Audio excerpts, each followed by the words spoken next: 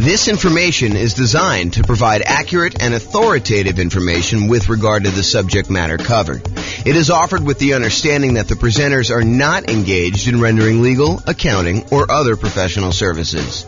If legal advice or other expert advice is required, the services of a competent professional should be sought. Welcome to the Pueblo Real Estate Investing and Real Estate Financial Planning podcast. Learn all about investing in real estate in Pueblo, Colorado, with a combination of real estate financial planning and modeling with numbers specific to Pueblo. Plus syndicated, more generalized recordings of live and pre-recorded real estate investing classes, not all of them specific to Pueblo. Be sure to stay tuned after the podcast for a message from our sponsors. Well, good morning and welcome, everyone. I am James Orr, and this is a really cool class. This is sort of like part 1 of 2 of a class about down payments. So we kind of break it down into reducing the need for down payments and then also how to produce down payments. So part 1 is reduce, part 2 is produce. So reduce and produce. So today is reduce the need for down payments when buying rental property. So let's jump right in. So before I even get started in this, I want to mention it's not just down payments. Really what we're talking about is the total cost to close plus reserves. And I'll even throw in another one. For some real estate markets, it's not just total cost to close, which consists of down payment plus closing costs, plus all the fees and stuff like that you need to do in order to get your loan, plus reserves. But in addition to that, in some markets where you have negative cash flow, we're also talking about the people that choose to be a little bit more conservative in their real estate investing.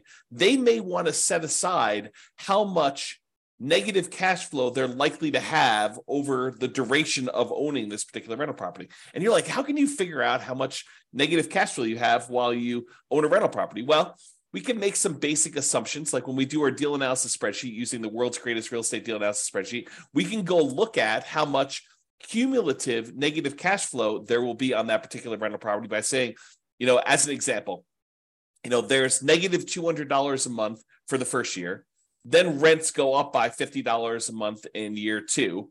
So now there's only $150 a month for year 2. And then at the end of year 2, rents go up another $50. So at the start of year 3, it's only negative $100. And then at the end of year 4, it goes up $50 again. So you have only $50 negative. And we could add up, 200 times 12, $2,400 for year 1, $150 for year 2, which is $1,800 for that. Plus year 3, we've got about $1,200. Plus year 4, we've got about $600. And then we could sum up all of those and say, look, if we really want to be super conservative with our money that we are putting aside to make sure that this property is a good property for us and helps us get to financial independence, we're talking about making sure we have enough down payment saved, how much we need for the total cost to close, including down payments and closing costs and all that other stuff, plus any reserves, whether you're doing 6 months of reserves in some type of really liquid, super safe savings account, or 12 months of reserves in something a little bit more aggressive, like stock market or something like that. Plus now we're talking about, in addition to that, this idea of setting aside all of your negative cash flow so that you really are covered. And this is a good investment for you, even if you need to set all that money aside. And then we can take all of this as our denominator when we do deal analysis and use it to find out what our overall return on investment is, including the investment of down payments, closing costs, reserves, and any negative cash flow, the cumulative negative cash flow. So that's where we're headed, but that was a tangent. So today I'm really focused on how to reduce the need for down payment. And really, I just wanted to mention, it's not just down payment. It's this total cost to close plus reserves. Plus, really, we're talking about some of this cumulative negative cash flow that we might set aside. So that's where we are. All right. So I talked about this. We're talking about strategies to reduce the down payment needed. There are strategies to produce the down payment needed, which we will cover in another class. I believe it's scheduled for Wednesday.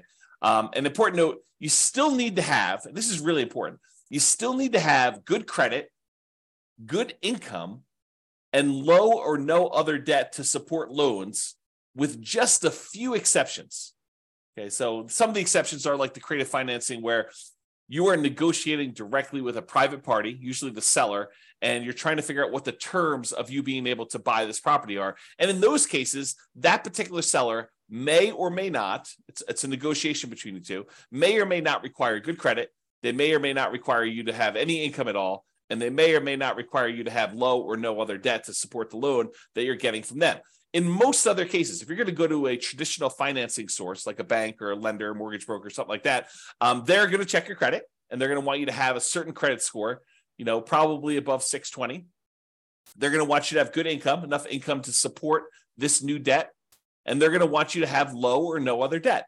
I mean, you could have some debt, but they're going to want to make sure that your debt to income, their calculation that they do, and we're going to do an entire series of classes on that. In the meantime, you can go access the debt to income class that we have in the kind of control panel, the coaching program kind of interface there. But they're going to want to make sure that you have good credit, good income, and low or no other debt using the debt to income calculation in order to see if you qualify for this loan. So we're going to talk about down payment. And I think a lot of folks think, I'm being limited by my ability to produce this down payment, but it may also be good credit, good income, low or no other debt as part of this limitation as to what you can do. So you really need to focus in on all of those things. It's not just one thing you're solving. We really need to think about all those. Okay. This is kind of interesting. This point here is super interesting. Any simpleton, any fool can find a reason why it won't work for you. I'm going to give you some ideas on how to reduce the need for down payment. And in another class, we're going to talk about all the different strategies for how to produce a down payment. And there is a tendency, there is an easy path for people that don't want to put in hard work, that don't want to put in effort, for them to say, oh, James came up with this idea, or James is sharing this idea that has worked for other people, but that doesn't apply to me. It's not really my thing. I don't need to worry about that because this particular concept doesn't apply to me at all. It's not relevant. And I'm telling you, that's a mistake. Any fool can think of a reason why it doesn't work or it doesn't apply to you. Really, it's a sign of your intelligence, your resourcefulness, your kind of resolve, your grit, your tenacity to get things done, to figure out the ways that this does apply, to take these general ideas that I'm sharing with you and apply them to your specific situation. And I can't really do that for you. And if you want to, share ideas on the coaching sessions, we could do that. We could talk about how this applies to you and help you implement that. But really, you have to think about this for yourself. You can't just say, oh, that's a very specific situation. No, you need to take the idea and say, how can this apply to what I've got going on to my particular life? So just keep that in mind, that will it work for me is really not a question of, does the direct exact example that James used apply to me, but really, does this generalized concept, how can I make it apply to me? And maybe it's not a direct application. Maybe it's sort of like a partial application where, maybe I can't get that full benefit, but I can get this little benefit and make that work for me. Okay, so that's where we're going there. All right, so let's jump right into the reduce things. Really easy one. And this is especially helpful for nomads, people that are buying a home as an owner occupant with usually little down or nothing down, with better interest rates because it's an owner occupant loan. They're moving into the property. They're living in the property for at least a year. It's a requirement of the lender that if you get these owner occupant loans with low or nothing down and really good interest rates, that you live in the property. You're going to sign a piece of paper that says you agree to live in the property for a year. And if you don't kind of hold up your end of the agreement there, that's called loan fraud, and you can go to prison for it. So it's not something to mess with. So you go and you buy the property as an owner occupant, little or nothing down with really good interest rates. You move into the property, you live there for at least a year. It's a requirement with the lender. And then once you've lived there for a year, once you've saved up your next down payment, you qualify to get the next loan, you buy your next property, you convert the previous one to a rental, and you repeat the process as many times as you want. So that's what nomading is, or buy and hold type real estate investors. So this is really good for that. So the hint is, how do you reduce the need for larger down payments?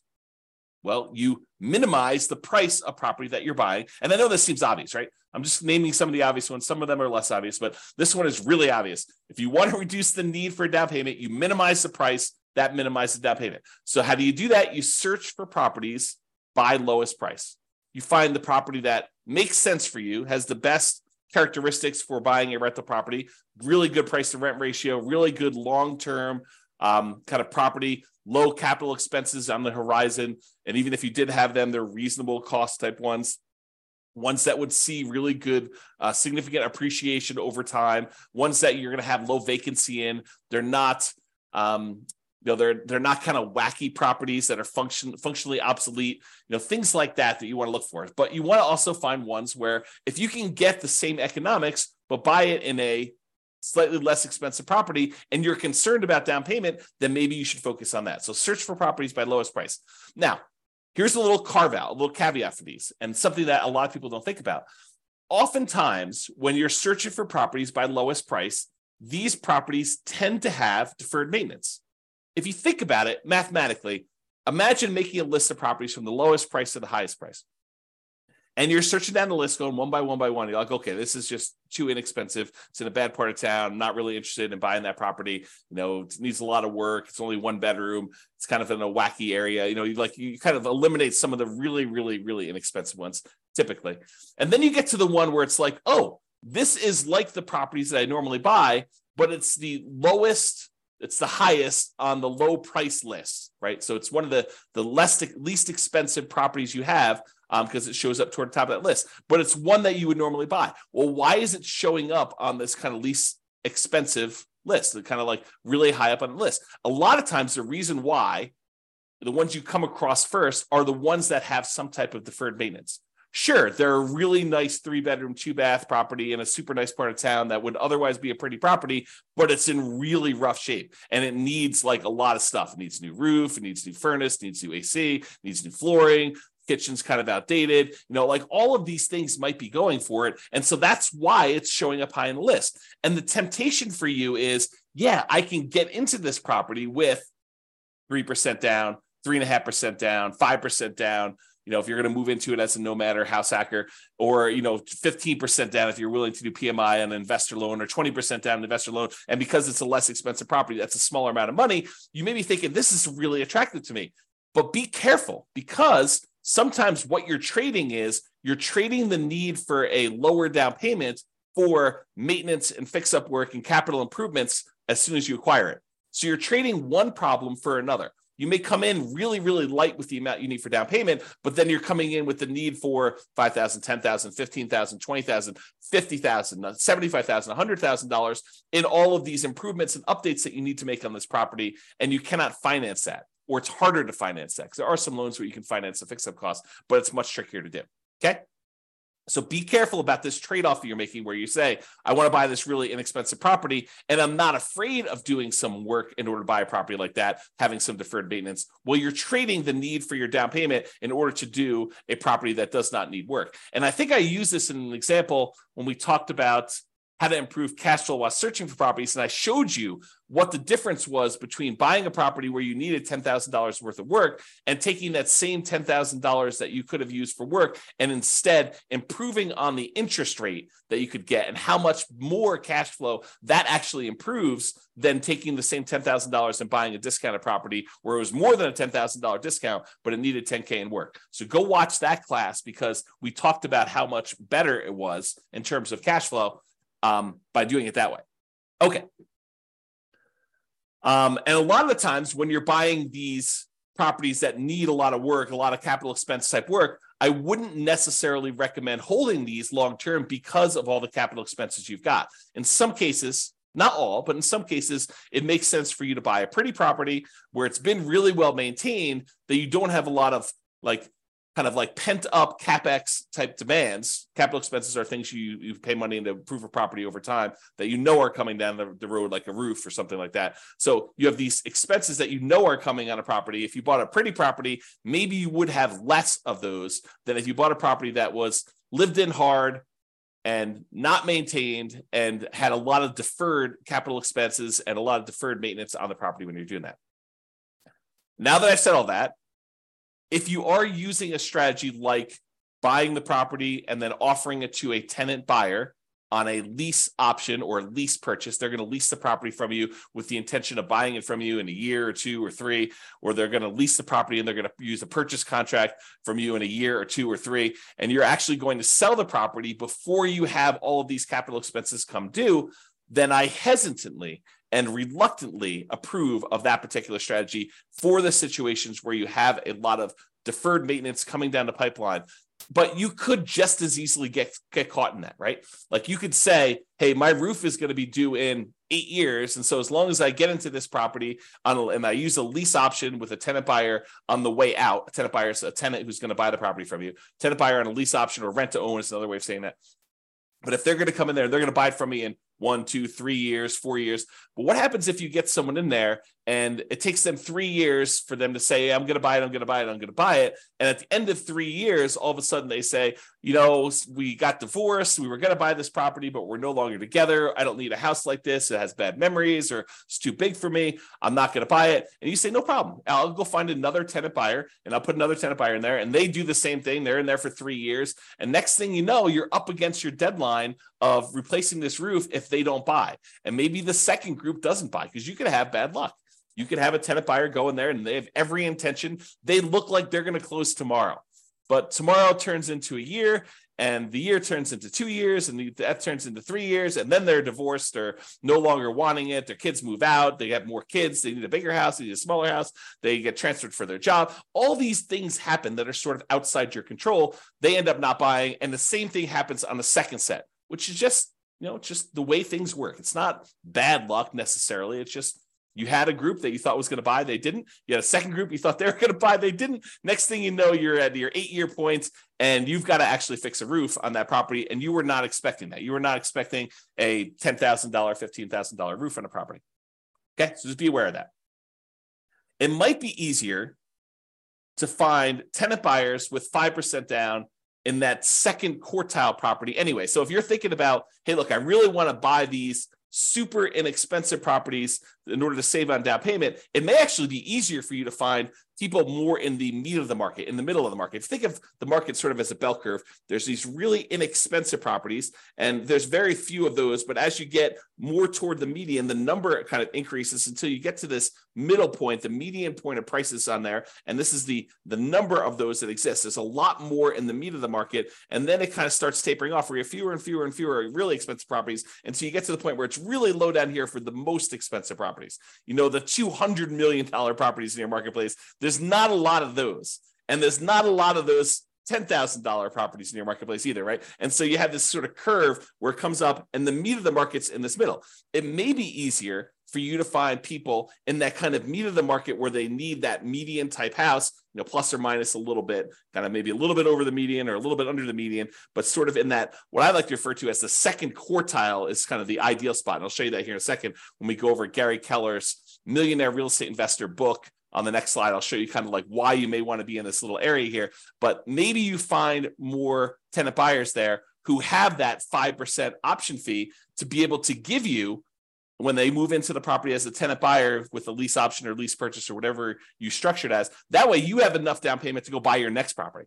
So maybe you're buying the property, you're moving in, you're putting 3% down, 3.5% down, 5% down. You're living there for a year, and then you're offering it to a tenant buyer or on a lease option or lease purchase. And if the tenant buyer who's moving into the property you're about to move out of gives you 5% down on that one, well, now you have 5% that if you're buying a similar price property to what they just gave you 5% down on, you have the down payment you need in order to buy the next one completely. So that could be a strategy for you to actually produce the down payment, which we'll talk about in the next class. Okay. All right.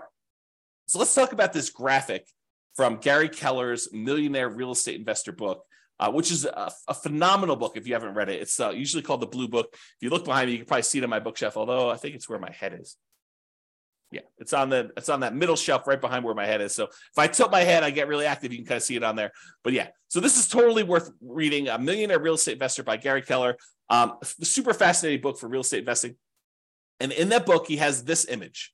And I'll just kind of walk you through what this image is telling you. But it's basically expressing where are the best deals? If you think about it in terms of low-end prices or high-end prices, like where are the best deals in a marketplace? And so he breaks it down into 4 different characteristics or 4 different kind of like ways to think about properties. He talks about cash flow, how much the properties typically cash flow, how much hassle is involved. Certain properties, they require more work, less hassle. Appreciation, the tendency for property values to go up over time. Which ones are you likely to see the best appreciation for? And then liquidity. What if you need to get into a property, or what if you need to get out of a property? How liquid is it for doing that?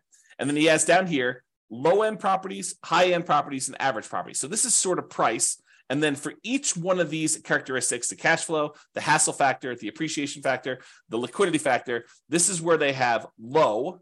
So like low cash flow or high cash flow, or hassle, low hassle or high hassle. And so it's low down here, medium or high. And so if you think about it, let's look at the cash flow line. It says dashed line here. So on the low end properties, those tend to have the best cash flow. They tend to have the highest cash flow. And then as the price goes up, when you get about to the average properties, they tend to have in this sort of medium cash flow. And then over kind of as they get into the higher end properties, the cash flow dips off a little bit. So it gets to be, I'd call this medium low. It's not all the way in the low end, but it's definitely not in the medium area anymore. And so you kind of have this cash flow curve sort of decline as prices go from low to high. So the low ones have the highest cash flow. The high end ones have this kind of like medium to low-ish cash flow. Now, as far as hassle goes, the low end properties have like a medium plus hassle factor.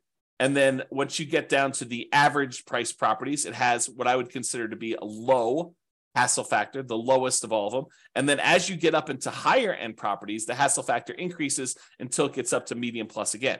So as far as hassle goes, the best deals are sort of in that medium range, the lowest hassle that you've got there.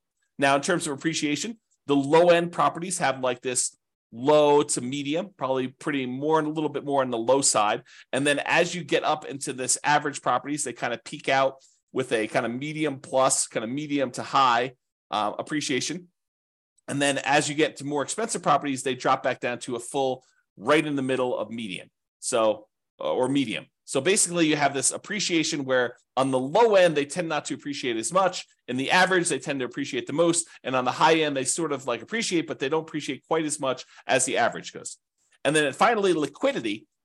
Liquidity on the low end of properties, like the least expensive properties, has really low liquidity. It's hard to get in and out of those. When you get to the average properties, those are the ones that sell and are bought the most. And so that is the highest liquidity.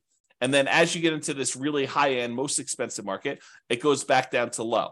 So if you look at kind of like where all of these curves, the cash flow, the hassle, the appreciation, liquidity, where are those where they're the best of all four of them, you can see that the great deals tend to be in this like not the very, very low end, but not quite average. So there's sort of like between the cheapest stuff and the middlemost or average type properties, what I would refer to as the second quartile, not the very, very low end, but not sort of above median or average, if you kind of think of it that way. So this sort of like spot where it's like not quite the cheapest stuff, but not there. So sort of like the second quartile. If you imagine you priced all the properties and you had them into four groups, you have the halfway point, kind of the median, and then the halfway of the bottom half, the kind of the cheapest properties. There, if you divided that in half again, it's the second quarter.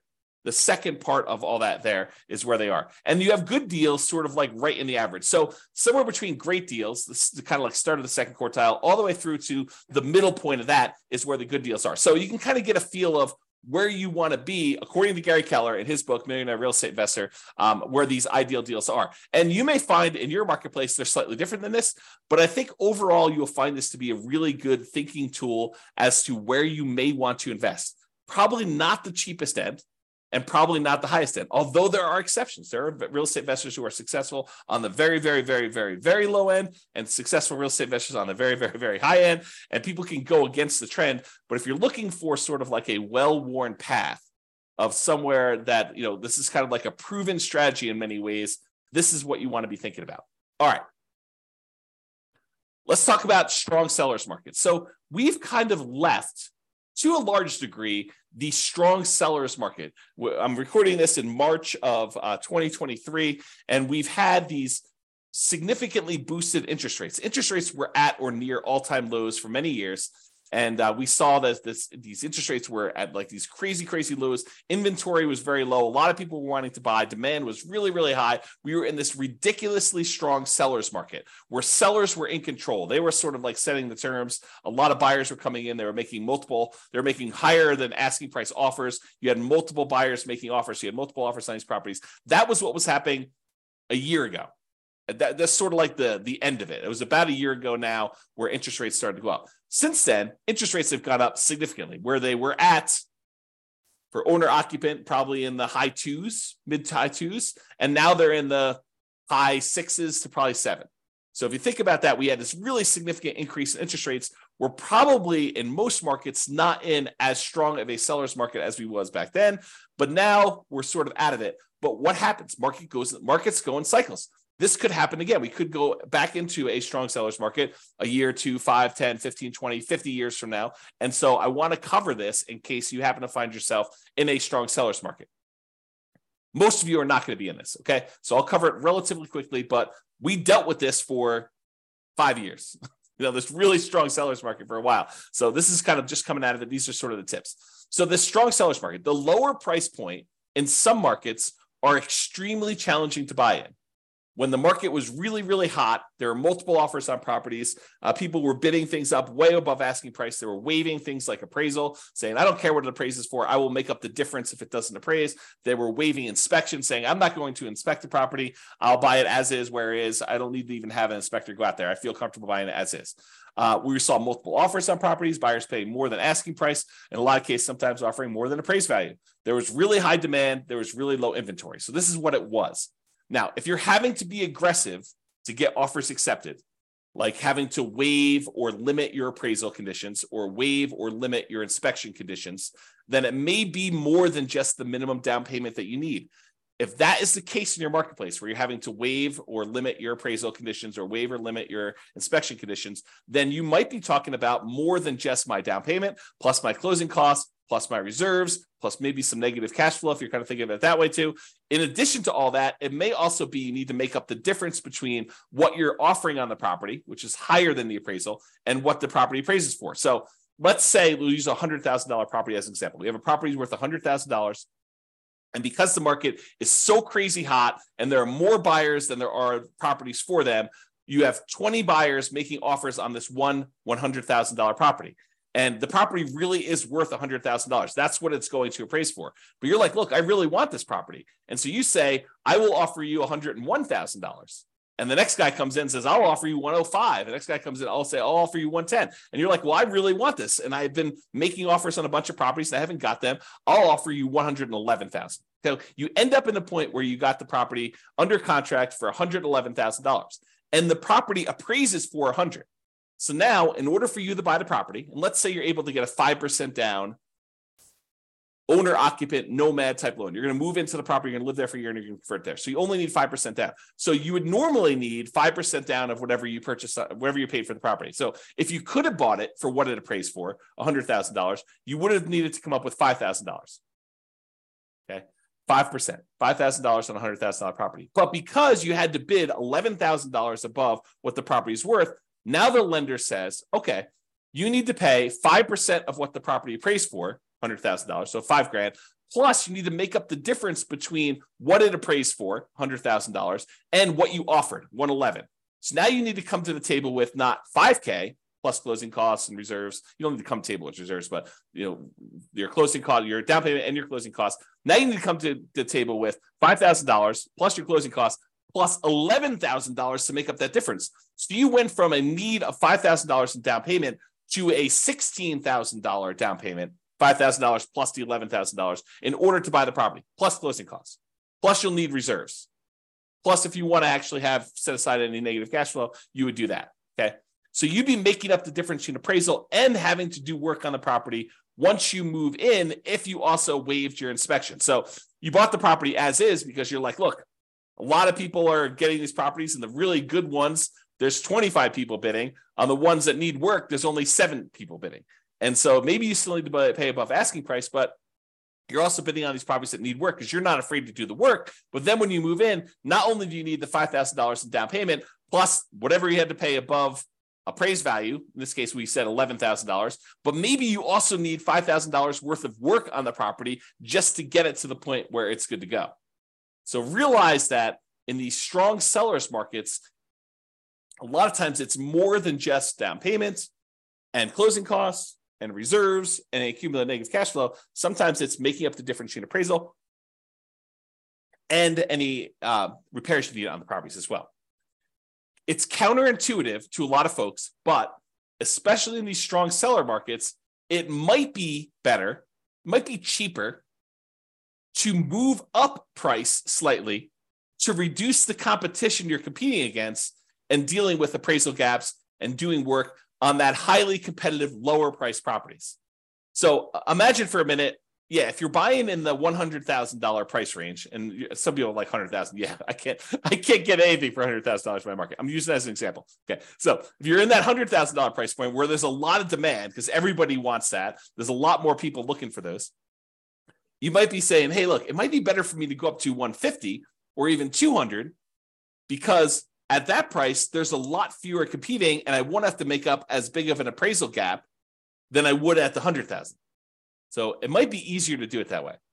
Okay. All right. Let's cover the last slide here before the conclusion is all about nothing down financing. So this is reducing your need to come up with down payment at all. How do we reduce the need for you to have for down payment for you? Well, you do a nothing down loan. Could do a low down loan. I mean, we're not really covering those specifically, but there's the 3% down, and these change over time, by the way. There's a 3% down conventional loan right now. There's a 3.5% down FHA loan right now, and there's a 5% down conventional loan right now. And so those are available for those of you that are willing to move into a property, house hackers or nomads primarily. And there is a 15% down non-owner occupant investor loan where you don't need to move into the property, but there's PMI on that. And usually the interest rate on it's pretty ugly. But let's talk about nothing down financing. Really, I kind of break this down into kind of like the 5 major sources and then all the creative deals, which we'll talk about very briefly here as well. So let's talk about nothing down financing options. Number 1 is hard money.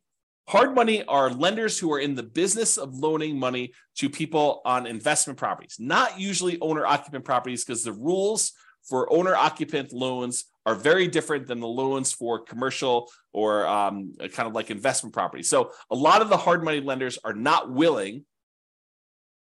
I say not willing because they don't want to deal with all the regulations and rules and stuff like that. There may be an exception to somebody who does, but most of the hard money lenders are going to say, no, if you're moving into the property, we don't do loans like that. If you're buying it as investment, doing like a fix and flip or something like that, then we'll loan money on those. So hard money lenders are people in the business of loaning money. Usually they're higher priced, shorter term financing sources where you could buy properties. But a lot of times, if you find the right deal, they can be nothing down. Not all the time. There are some hard money lenders that they don't care, even if you're buying the property for half off. They really want to see you have some skin in the game, and they'll want 10% down regardless. But there are some hard money lenders that are like, look, as long as you're buying below a certain threshold, a really common one is 70% of the after repaired value. So if you're getting a really big discount on a property, presumably because it needs a lot of work, or there's some really motivational aspects of what the seller situation is where they really just want to get out and liquidity is more important than price to them. But if you're able to come in there with a hard money loan, you're able to buy the property, buy it for 70% of the after repaired value. Some hard money lenders will go in there and loan you 100% of your purchase price because they feel protected that if for some reason you fail to do the fix up or don't do what you're supposed to do, they can foreclose, get the property back, and they feel comfortable being able to make their money with a big enough discount that's 70% of the after repaired value. They can go in there and have their contractors finish the job or sell to another investor and get their money out of there doing that. So usually it's somewhere in that 70% range. Sometimes it's 65, sometimes it's 60. In some rare cases, it could be 75, or really, really rare cases, you might find someone willing to go to 80. Most of the time, though, it's going to be in that 70% range, and it might be very hard for you to find someone willing to go higher than that. Again, it's not non-owner occupant loans. You usually can't buy these properties to move into. They tend to be shorter term loans, really, really common to see 6 months. Sometimes they'll be shorter than that, 3 months. They want you in now, or there's even dough for a day programs where they'll loan you money just for a day for you to buy the property, and then sometimes wholesale to someone else. Or They'll have like a 9-month term or a 6-month term with the ability to extend for some extra fees and doing that. They tend to be higher interest rates, and they tend to have upfront fees, which we call points. So they say a hard money loan is, it's 18% and 4 points, which means you're paying 4 percentage points, 4% of the amount you're getting on the loan as an initial fee in order to get the loan, which is expensive. Plus 18% per year. So if you're doing a 6-month loan, you're going to pay 9% of the loan amount over that 6-month period to do that. So, and a lot of times not everyone, but some of the hard money lenders, they will allow you to add your points to the loan. So just use really simple math. If you think about this, you want to go borrow $100,000 to buy a property using hard money financing. So they'll say to you, okay, we're going to loan you the $100,000, but there are 4 points. So you owe them $4,000. What they may be willing to do is they'll say, instead of you owing us 100, now you owe us 104. And now you're paying 18% interest, as an example, on 104 instead of paying 18% interest on the 100. That way you don't need to come up with the $4,000, but you're actually paying interest on the $4,000. So they tend to make a little bit of money on that by doing it that way. So some of them will structure it that way. Some of them will not. Some will say you need to pay the points up front separately, in which case it's not really nothing down. But a lot of the times you could structure these as a nothing down loan. So that's sort of hard money. Oh, and these are really popular for people wanting to do the BRRRR strategy, the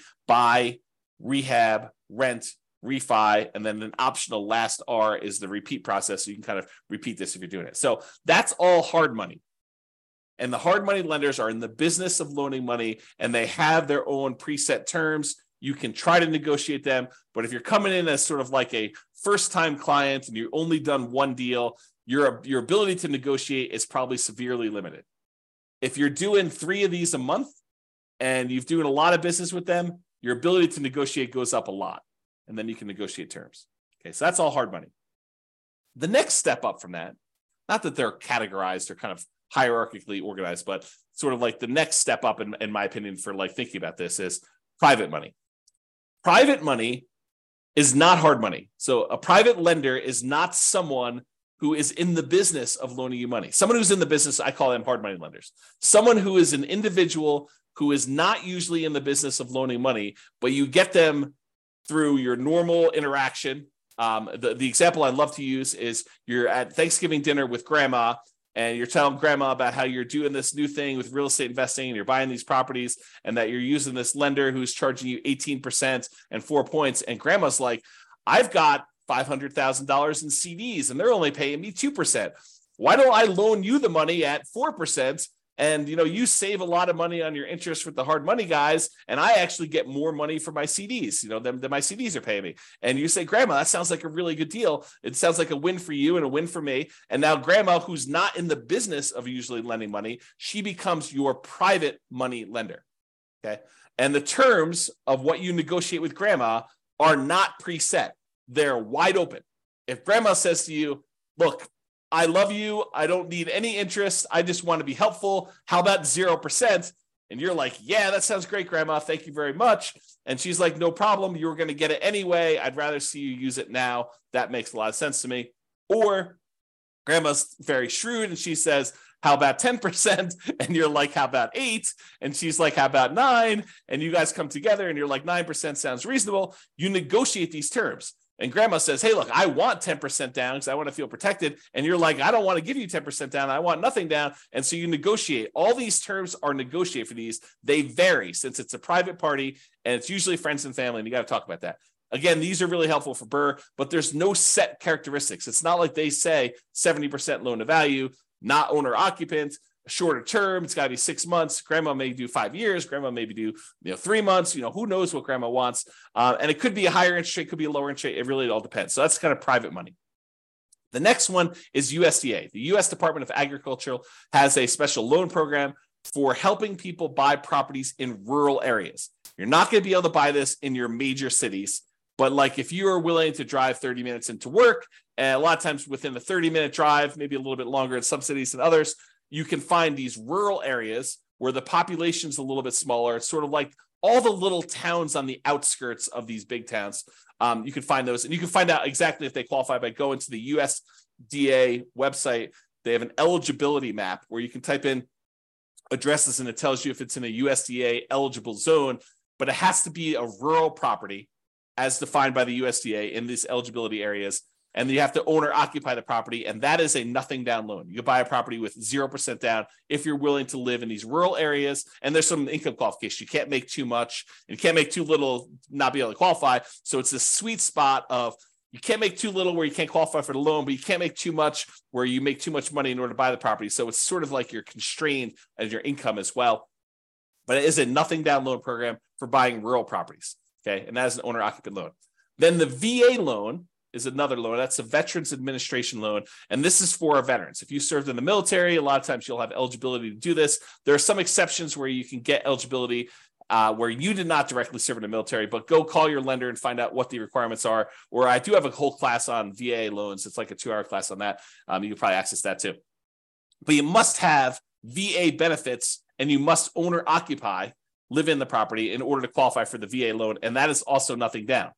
An interesting thing about the VA loan is that it can also be used to buy multifamily properties. So you could buy a single family home with, a USDA loan or a VA loan, but a VA loan, you could also buy a duplex where you live in one of the 2 units, a triplex where you live in one of the 3 units, or a fourplex where you live in one of the 4 units.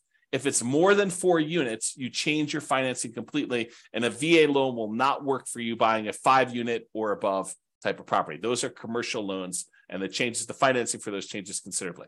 Okay, so we talked about hard money, talked about private money, talked about the USDA for rural properties, another nothing down loan program. We talked about the VA loan for people that have veteran benefits, VA eligibility, and that's a nothing down loan, which you could also use for single family homes, duplexes, triplexes, fourplexes. And then finally, in some markets, not all markets, but in some markets, your local banks may have their own custom nothing down loan programs. And so you may want to just check with those to find out if there's anything special going on with your local banks and then buying that. Okay, so those are sort of like the nothing down financing. Plus, in addition to all of these, there are all the creative deal financing type structuring, like buying a property subject to the existing mortgage, where the seller agrees to deed you ownership of the property. The deed signifies ownership. So by deeding you ownership of the property, they're saying that you are now the owner of the property by signing a deed saying you own it. And they're leaving their existing loan in place, which imagine they owe very close to the full value of the property. And they're just like, look, I can't make the mortgage payments anymore. How about you make the mortgage payments? I'll deed you ownership of the property and you make payments on this underlying loan. That may be beneficial to them if otherwise they would be foreclosed on. And it might be beneficial to you. You're able to acquire a property, maybe even with very low interest rates compared to what the interest rates are today. And then you start making payments on that existing loan. That's called subject to. Wrapping is where the seller has an existing loan on the property and they are wrapping the loan such that you make payments to them. And if you don't pay, they can foreclose and get the property back if you're doing it that way. So wrap financing is sort of like a variation on subject to. It's not exactly, but it's a way to think about it. And then owner financing, when the seller owns the property free and clear, they do not have a mortgage on it. They can say to you, hey, how about I act as the bank? I will sell you the property and I'll pretend that I am the lender on the property. You pay me a amount plus interest on the property as if I was acting as the lender too. And so that's owner financing. And so all the terms for owner financing are negotiated directly with sellers, sort of like that private money one where you're dealing with a private party and all the terms are up for negotiation. How much down, your credit score requirements, your debt to income requirements, how much you're able to borrow. Like all of the terms are completely negotiable when we talk about that owner financing. Or in some cases, you have a seller who is saying, hey, look, I'm willing to lease you the property and I'll give you the right to buy it from me. We talked about this before where we offered that to a tenant buyer. A lease option or a lease purchase, kind of like our general way of describing this is rent to own. But sometimes you may want to acquire a property on a rent to own because sometimes it's very low down. Now, a lot of these strategies, subject to wrap financing, owner financing, lease option, loan assumption to a lesser degree, and all-inclusive deeds of trust, a contract for deed, like all of those creative financing stuff, a lot of times they may be nothing down. But in most cases, you're going to need to pay some money in marketing in order to find these types of deals. Sure, there are some ways to be able to find properties like this, creative financing, where it costs you nothing but time. making calls from people that are advertising properties for sale by owner, or knocking on doors or something like that, where you're just doing manual labor to do it. But in a lot of cases, you're going to be doing direct mail or ads on places like Google or something like that in order to find sellers that have a situation where your creative solution may be good for them. It may be a good fit for them. Okay, so those are all possibilities for reducing the need for down payment. Creative deals, they're flexible. I mean, they could be you need down payment, or they could be you don't need down payment. But those are sort of like the list of nothing down financing, hard money, private money, USDA, VA, local banks, and all the creative stuff subject to wrap financing, owner financing, lease option. You kind of get the idea, all of those in there. So in conclusion, it's not just about down payment, but really we've been talking about the total cost to close, your down payment plus your closing costs plus anything else you need there, and reserves, because it would be imprudent. I'm going to use stronger language here. Okay. It would be stupid for you to invest in real estate without reserves. Okay. Strong language. So total cost to close, down payment, closing costs, plus reserves. And if you're in a market where you have some negative cash flow, maybe setting aside all or some of your expected negative cash flow to be prudent, to be prepared for something that is coming. Now, if it doesn't happen that way, if rents go up a lot more than you thought, or you have a lease option tenant buyer come in and give you a much larger option fee or something like that, that offsets some of that negative cash flow, maybe you don't need to worry about it. But it would be a good idea for you to start thinking about some of the negative cash flow and setting some of that aside. Okay, so it's not just about down payment. And in conclusion, any fool can say that this doesn't apply to them, but you should think about, as an intelligent person who is resilient, who has resolve, who has grit, who wants to make this a success and wants to apply this to themselves, you should figure out how it does apply to you. How can you change what I said so that it is applicable to your specific situation? And for down payments, today we really focused on reducing the need for down payments. In the next class, which I believe is going to be on Wednesday, there's a class between these two, but I believe the one on Wednesday, we were talking about how to produce down payments. So I've got a whole separate list of 8 or 9 things for how you generate down payments in order to be able to acquire properties. So now we talk about reducing the need for down payments as much as we can. Now we're talking about how to produce them, and then utilizing the strategy or strategies that make sense for you and your goals. Sometimes you say, I don't want to do this because my goal is to do it this way, and this is how it's going to get me to financial independence faster. So I probably shouldn't do that, even though it would reduce my need for down payment. It might be better for you to save up down payment and wait a little while, because that actually is a more direct route to your particular goal. That's another way for me to say that. Okay? So that's all I got for you.